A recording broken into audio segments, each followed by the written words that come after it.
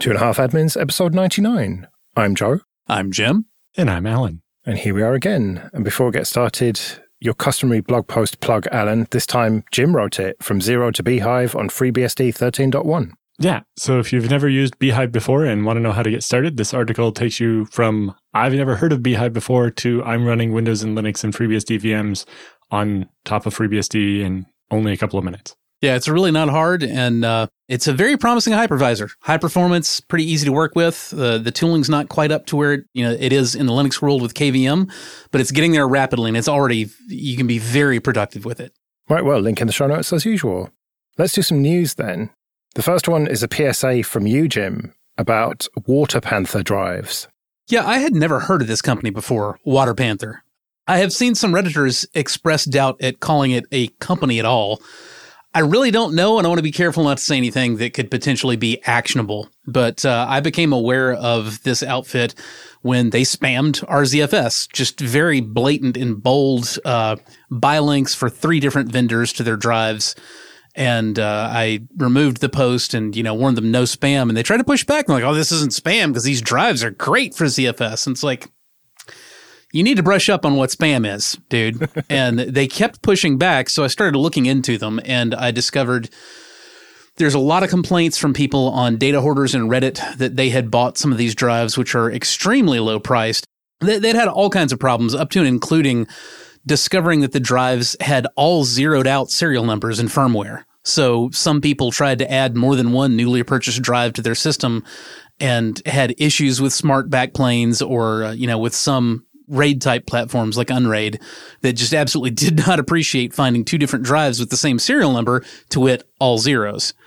The WaterPanther, whoever person that was manning that account, for lack of a better word, tried to push back on that as well. So, that was, just one problem that we had like initially when we first started, and that's all sorted now. But the whole thing is very sketchy. Some of the drives they sell are absolutely used drives that have been recertified.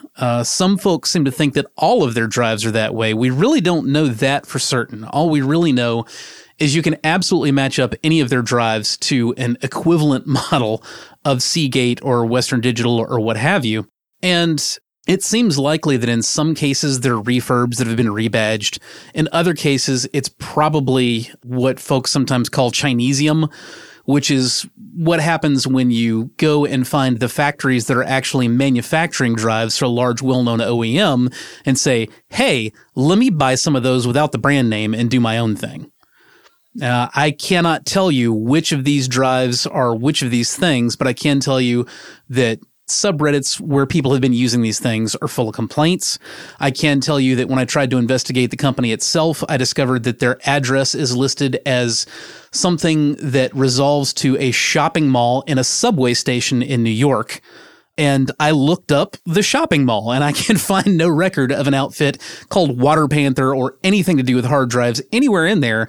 Not that it would make much sense for a freaking hard drive vendor to have expensive shopping mall subway station space in the first place. So I can't make a whole lot of claims about direct knowledge of exactly what's going on with those folks. I will, however, advise caveat emptor, let the buyer beware. And this is relatively common, isn't it? There's quite a few of these outfits who are selling refurb drives without saying that they're refurb, because there's nothing inherently wrong with selling refurb drives as long as you're clear about it, right? I don't know that I would say there's a lot of outfits doing what these folks are doing. This was kind of a new one on me. I'm very familiar with buying, refurbished drives, and sometimes that literally just means used. But normally when that happens, you're getting a drive that still says Western Digital Red Pro or Seagate Exos or whatever. Like the original paper label is still on it. The firmware is as it was. You can check Smart for all the data. This, where somebody's putting their own brand name on a model of another vendor's hard drive. Now, again, it's entirely possible that in some of these cases, they literally bought from the same manufacturer that the OEM vendor did before the label went on there. But in other cases, it seems very likely that they mucked around with the smart data. I mean, how do you end up with all 0 serial numbers in these things? It's sketchy. Yeah, like looking at the smart data from the post on Serve the Home, it looks like the model number was just like hex edited to replace some of the characters, but keep the rest. And then the serial number was just zeroed out or whatever. And the firmware version number was also just monkeyed with.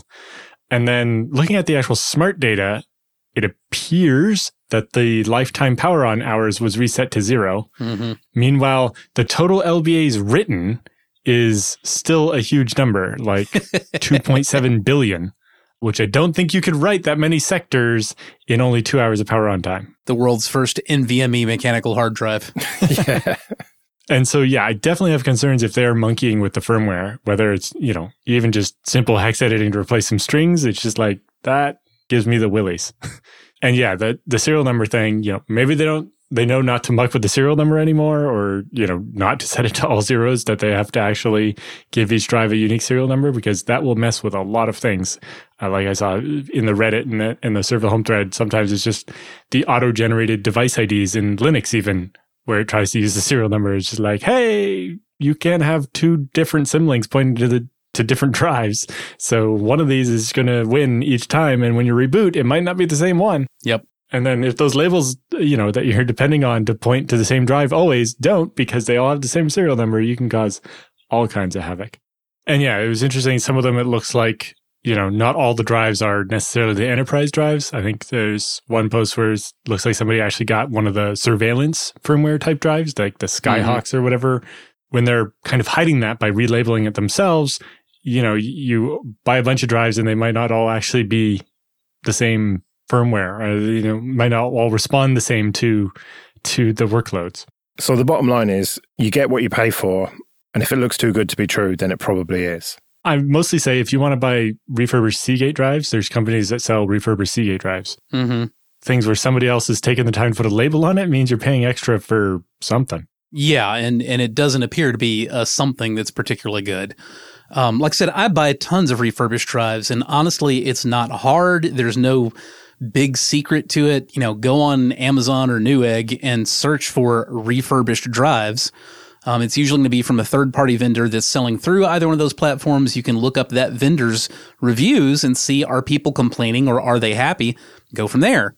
If you're still feeling paranoid when it gets to you, check the smart data, see how old the drive is, run bad blocks over it if you've got the time. For myself, generally, I'd kind of just throw them into the array and go. I will look at the blocks used, on Smart, because again, the good vendors will tell you this is the range of LBAs written that you'll encounter on these drives. This is the range of, hours powered on that you'll find on these drives that we're selling. And so, you grab one of those and you just do a quick check and make sure that actually matches what they said, and you're off to the races. Yeah, like generally they're going to bucketize them. You can decide how old of drives you want to buy and be sure that you're getting something that's going to have the amount of useful life in it that makes sense for, why you're buying refurbished drives in the first place. And also keep in mind, even in the cases where it may not be a used drive, it may be a deal where they found, the actual manufacturer that an OEM vendor subcontracts their stuff for and, buys, quote, the same, unquote, drive off label before the branding goes on. You still don't know exactly what happened there. You don't know if there's some secret sauce you're missing out of the firmware. You don't know if the folks that are running that factory floor, who almost certainly outside their manufacturing agreement with the big OEM vendor, chuck some of these things under the table to somebody. You don't know if they're using the same quality bearings. You don't know if maybe it's the same bearings, but like literally like all the crap that didn't pass QA, but quote works unquote while they were building them. It's kind of like, when I used to smoke cigars, you can get these insanely cheap cigars that are literally the floor sweepings that are left after they make the big names. They cost all the money. And, it's not the same thing. Yeah, it's the same leaves, but the crap they swept up off the floor, it's not as good as the stuff that went out with the right label on it. So, Alan, one of Canada's big ISPs fell over recently. So, yeah, Rogers had a massive outage. I think it started at about 4:30 in the morning on Friday and lasted at least 15 hours before anybody had useful service back. And some people still had problems through most of the weekend. And I know there was another mini outage for some people on Monday morning. And this was wired internet as well as wireless, and it even affected 911 calls. Yeah, so it appears it was actually in Rogers' transport network, the very lowest layer. which is actually the connection I have. Like, I don't actually buy an internet connection from Rogers. I buy a link between my house and the data center where I buy internet from the internet, from backbones directly. And so that was down. And so it meant that everything based on it was down. So the backhaul of like the cell phone towers to their network was down. The backhaul for the cable TV was down. The whole substrate of their network fell over. So yeah. No cell phones, no wired phones, no cable, TV, or internet. And it also took out the debit card processing network in Canada because it turns out they were using Rogers for their transport behind the scenes. So, doesn't matter what internet the store had for their terminal that would connect to the debit card machines, because Interac, the network at the back end that runs the debit card system, used Rogers. They were completely out. Little off topic, but I'd just like to say, I buy my internet from the internet is absolutely my new favorite Alan Jude quote. Yes. This sounds pretty catastrophic then. This sounds like end of the world stuff. Yeah, so anybody who had Rogers for their home phone or cell phone couldn't dial 911. Most of the 911 networks were still up, but like my cell phone is with one of the other carriers, TELUS, so my phone still worked, but other people, they just couldn't. And then it turns out the ambulance dispatching in some cities used Rogers for their system. And so even if you could get to 911, 911 couldn't tell the ambulance where to go. So what actually happened? Was it a backhoe attack? No, this was them doing, I imagine, something like a firmware update on their routers, and something cascaded and all their routers started just flooding their network with nonsense. Oh, it's the Facebook outage all over again. It's not quite, they didn't quite lock themselves out of the building where the routers were, but similar, yeah. Except for basically, maybe I think it's a little bit more like the Cloudflare one, where they tried to block all packets bigger than one big byte bigger than the biggest packet, and then all the routers fell over. Yeah, yeah. Some config change they made, they've not given very many details yet, but it knocked their whole network over, and it took them a very long time to fix it, which really raises questions about how they didn't have a quick rollback mechanism sorted out. Well, they did, but you see, they needed that transport layer to activate it. And yeah. Well, this is something even commonly I will use if I'm making changes to a firewall or something. It's like, apply the new rules for 2 minutes, then roll back. If I lost connection, I'll be able to get it back and decide, okay, those rules don't work. Yeah, we talked about this with the Facebook thing, right? Even when you change your monitor settings, it has that confirm dialogue and otherwise reverse. Exactly. Why they didn't have something like that, I don't know. And they're getting yelled at. The CRTC, the Canadian Radio Television Broadcast Commission or whatever, the Canadian version of the FTC, I guess, has said Rogers has 60 days to file a report on how they screwed this up so badly and what they're going to do to fix it. Well, that's not the Canadian version of the FTC then. That's far more teeth than the FTC has ever had. Well, everybody that works at the CRTC used to be an executive at one of the big three telcos, so it's pretty toothless, but this was embarrassing enough that they had to do something, I suppose. And actually, I think it was announced today, the government of Canada is going to force the big telcos to assist each other in an emergency so that next time Rogers falls over, they have to make it so my phone can roam to TELUS or whatever, and I can still call 911. Which seems kind of sensible. Why wasn't that a thing before? Although, we don't generally plan on 30% of the telco capacity in the country falling over at once, but it'll also be interesting to see what impact this has on the proposed merger. So Rogers was in the process of trying to buy Shaw, the fourth biggest telco in the country. Oh, no, block it. Yes. Just no. And then there's also a link in here that, people in Canada pay the worst fees for heavy data usage. Like average Canadian who uses 10 gigabytes a month on their cell phone pays $200 for their phone bill. What? I pay just over £10 for, I think, 12 gigabytes of usage. I never hit that, but yeah, that's a lot of money. Yeah, Canada's worse than any other country. I pay $15 a month. Now, granted, that's through Mint Mobile. It's not, one of the major carriers, but still, I'm paying $15 a month, man. Yeah. And well, the funny thing is things like Mint and Ting would love to be in Canada, but the incumbent telcos are like, no, you can't force us to sell to MVNOs. Which this is exactly why, merger hell, split up the ones you got. Exactly. So big Canadian ISP fell over for a very long time, took out everything. People couldn't pay for things with debit cards. They couldn't call anybody. They had no internet. It really made a hell of a mess and really showed that we don't have enough competition for telco in Canada because even people that had internet from other companies like TechSavvy and a bunch of other, it turns out they're mostly just reselling the three big telcos. Mm-hmm. And outside of Quebec, which has one or two others, although one of the big ones in Quebec just got bought by Bell. So various problems. And then, as if the three telcos owning everything wasn't bad enough, it turns out they also own pretty much, between the four of them, own almost every TV and radio station in the country, and all the newspapers except for one, and all the sports stadiums in the country, and everything else too.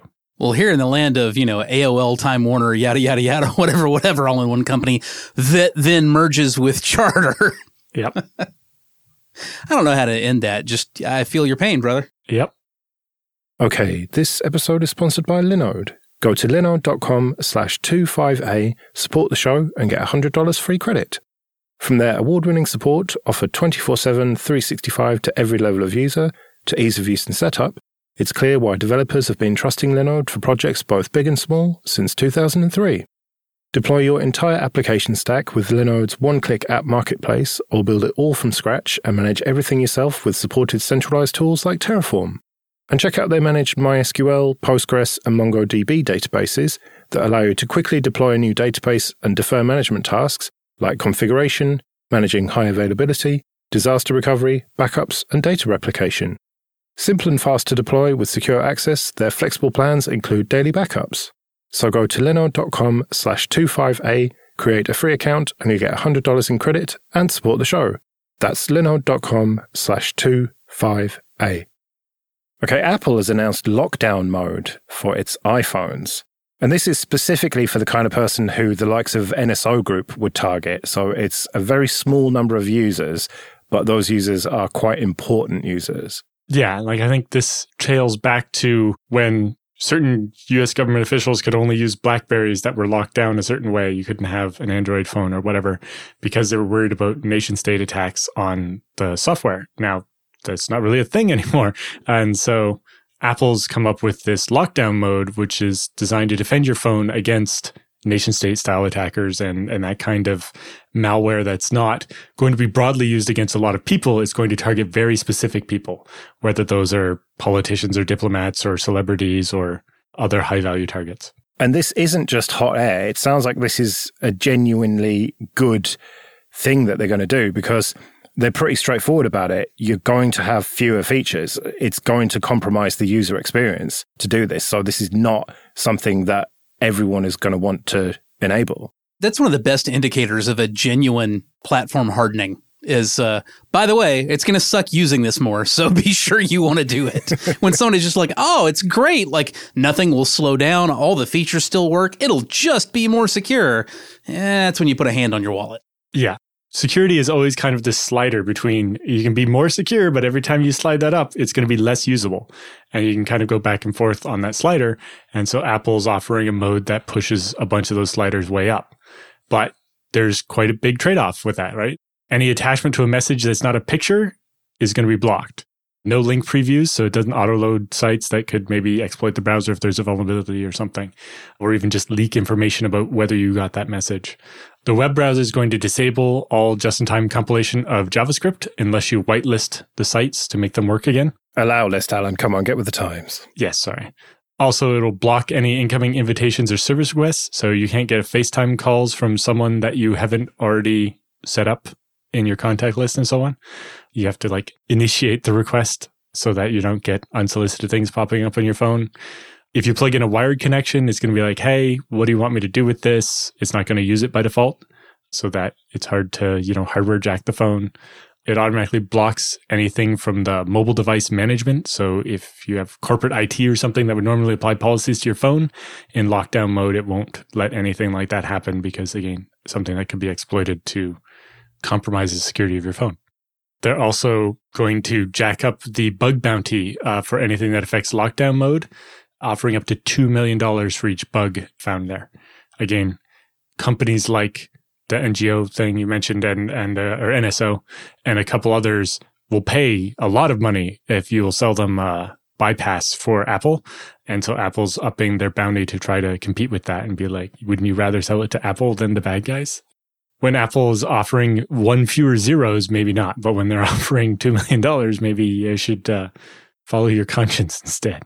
Yeah, and it's quite likely that Google will follow suit with this, you would have thought, with Android. Yes, I imagine there will be a similar thing for Android before too long. We can hope.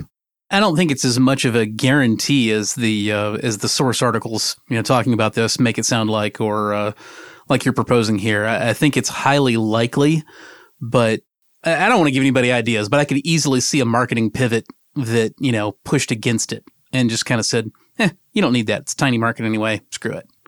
I hope that's not what happens, but it could.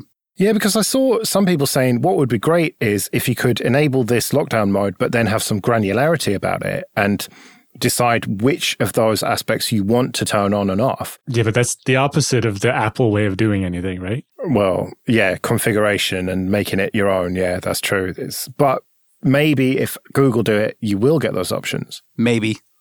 Google's been trending more and more Apple-like with every year anyway, so I don't think that's a guarantee. That's true, yeah.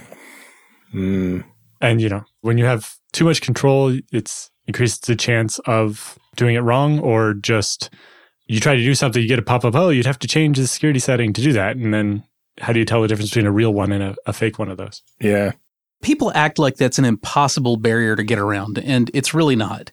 In my opinion, the answer is never, just remove the features because they confuse people. You put the tiniest little layer in between that and the people that it's too much for. You say, this is advanced settings where you unlock the individual sliders.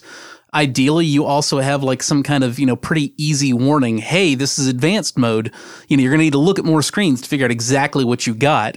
And, that also can serve as an indicator that, if you did not go into that and you aren't intimately familiar with all those settings, wait, I shouldn't be in that custom mode. I should be on, medium high or whatever. Or even hide them, even make them tap build number 5 times before they get those developer options, or in this case, lockdown mode options. I'd really like to see those separate. Developer options and security options should not be the same thing, because potentially it's a big red flag to have really granular security options unlocked that let you mess with the settings and get out of a well-known configuration versus just, I turned off animations on my phone. Like, that's not a red flag. But if you should have your phone in, a fully well-understood, I'm in the high security profile, period, but then you see, wait, I'm not in that simple high security profile. I'm in the custom, and now I have to look at 30 different things to figure out where I'm actually at and evaluate all of that. I don't want that getting muddled together with, I just wanted to turn animations off. Yeah, I'd have to agree with Jim there that you definitely want it separate. And especially, like Jim said, you'd want those warnings so that if some app or some person tells you to do it and you don't know what it means, it's going to be like, hey, are you sure you want to do this? Because this is what would happen if you disable this feature. Suddenly, people can send you a text message that'll root your phone or whatever. Yeah, because you get warning fatigue, like with Windows Vista. Like every time you did anything, you got a pop-up saying, are you sure you want to do this? And people just stopped reading it, right? They just said, yes, whatever, to get rid of it. Yeah, it's a real science to dial that in to get the right level of, hey, this is important, and not when it's not. And just also don't ask people to answer questions they won't know the answer to, because then they'll just guess. There was a lot of research done into like the Firefox and Google Chrome's, SSL warning errors. Those especially have gotten to the point where you have to like click 3 times to actually get through and go to the thing instead of just sitting, it's fine. But it'll be interesting to see how this lockdown mode works out, and also how it works with some popular apps as that starts to happen more. Let's do some free consulting then. But first, just a quick thank you to everyone who supports us with PayPal and Patreon. We really do appreciate that. You can go to 2.5admins.com/support to learn more. And remember, for $5 or more per month on Patreon, you can get an advert-free RSS feed. And if you want to send any questions for Jim and Alan or any feedback, you can email show@2.5admins.com.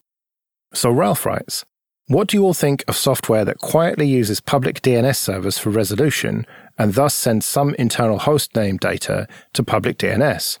For example, I might have a hostname Secret Project 1, which isn't normally visible from outside of my internal network.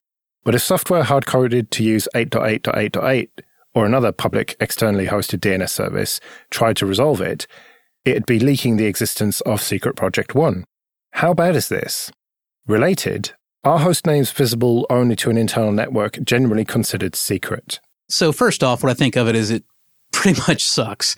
Now, if an app developer wanted to use hard-coded DNS servers only to resolve things related to that app, like, I don't know, maybe my app is Jim's App, and I've got my own domain name, jimzapp.com, and I always want to use my own DNS server to resolve hostname.jimzapp.com.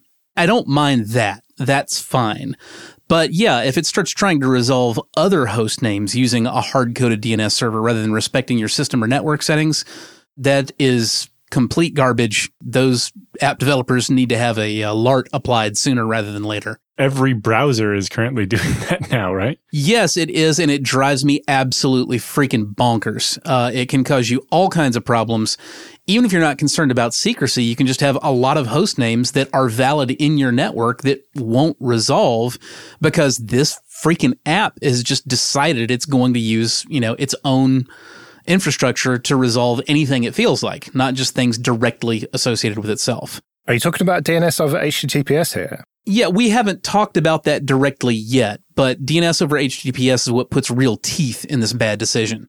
If you're just using conventional legacy DNS that is not encrypted, is very predictable, it goes to either UDP or TCP target port 53 on the remote end in clear text, well, you can intercept that, and you can block it, or you can quietly redirect it to whatever the DNS server should be, whatever you want to do. But once you start implementing DNS over HTTPS, or what was the other standard, Alan? The one that's not HTTPS? Doesn't matter. That's not the one that won. The point is, once you get into fully end-to-end encrypted DNS, now it's no longer simple to just detect and redirect and do whatever you need to with that request. You're now stuck with whatever that application developer did. So if they did something bad, you don't really have any recourse over it. Now, the final question is how secret your internal host names ought to be. And for all the reasons that we've already talked about, they really should not.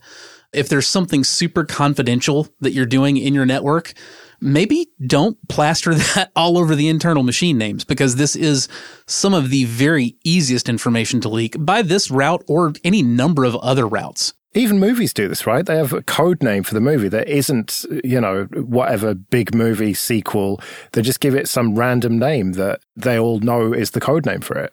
Exactly. And if that's what's going on, if you've got truly confidential stuff, don't put it in your DNS, because it is just so freaking easy to leak.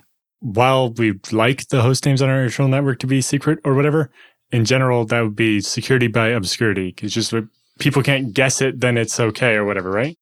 And that's probably not nearly enough security. And in the end, it's the IP address that actually matters, and you want to have access control lists or something controlling who can connect to that, or, require mutual TLS or something to prove who you are. Otherwise, if your secrecy is completely based on if you can guess the name of it, you can connect to it, then that's probably not going to work out very well. Well, that's not really the issue that we've been talking about, Alan. And I don't think that is a big one for the same reasons that you mentioned. It's more just, if literally just somebody knowing the names of your hosts would reveal information that you don't want revealed, then you need to have less obvious host names.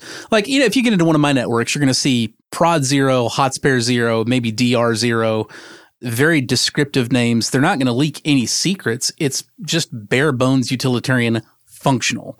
That is the approach that I tend to recommend with host names.